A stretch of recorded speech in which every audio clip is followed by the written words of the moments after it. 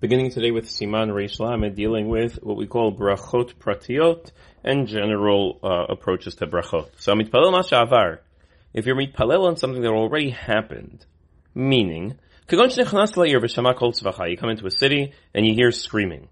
Ve'amar yehi ratzon shelo yeh kol ze mitoch beiti. Say, please Hashem, I hope that wasn't from my home. Well, it was or it wasn't already. Can't change what it was. Tefillah is for the future. So you can't pray for something that already happened. Oh, shaita ishto me'uberet, achar ba'im yom le'ibura, or a woman's pregnant, somewhere a little bit along. Ve'amar yehi ratzon sheteled ishti zachar, and say, please Hashem, I hope it's a boy. Well, whatever it is, it was already determined. So we don't ask for changing things that happened in the past. Kol HaKadosh Baruch Hu do them. Absolutely, no one's doubting that for a moment. The difference is that you're not allowed to pray for it. So harezet tfilat shav, that's called a empty tfilah. Elei tfalel adam al levo. You should pray for the future. V'iten hoda al shavar. Give thanksgiving, grateful for the past. When you come into a city, you say, Hashem,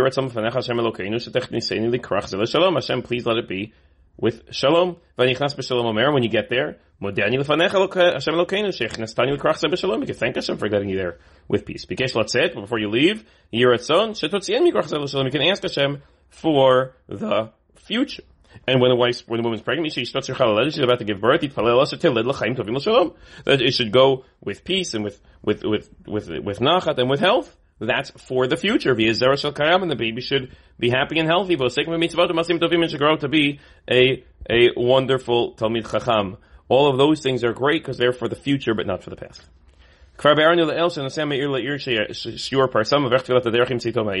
We said previously, and it's important to mention here because the Shulchan Aruch does, that we've talked about Tfilat HaDerech when you go from city to city. Shulchan Aruch then, and Yokut Yosef adds in here, it appears it's din Shulchan Aruch. It's not just, a story that's told. The person should always say, Kol man da'avid rachman, everything that Hashem does is for the good. What does that mean? Some things that happened are bad. Not everything that happens in this world appears to be so wonderful. But we have to understand that we're judging it from our perspective. HaKadosh Baruch Hu has his own perspective. And Kol man da'avid rachman letav avid. And davar yored min hashamayim. Hashem takes care of us. We sometimes don't see it, but we believe that it is all from Him. Shulchan Aruch ends this section with, the Shulchan Aruch Gemara doesn't want us sleeping during the day. Wants to be productive people. But if otherwise you're not able to learn in the afternoon, so then you take a nap.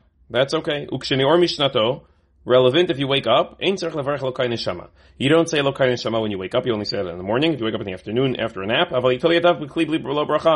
if you sleep, you didn't just pass out on a desk. You didn't pass out in a chair. You went to bed. You went to take a nap. So then you have to wash your hands, but without a bracha. It shouldn't be very long. It should be that which you need in order to succeed. You should do this in order to be able to do your avodat Hashem more productively, more efficiently. And with that, we finished the section on brachot. Bezrat Hashem will continue tomorrow. Have a wonderful day.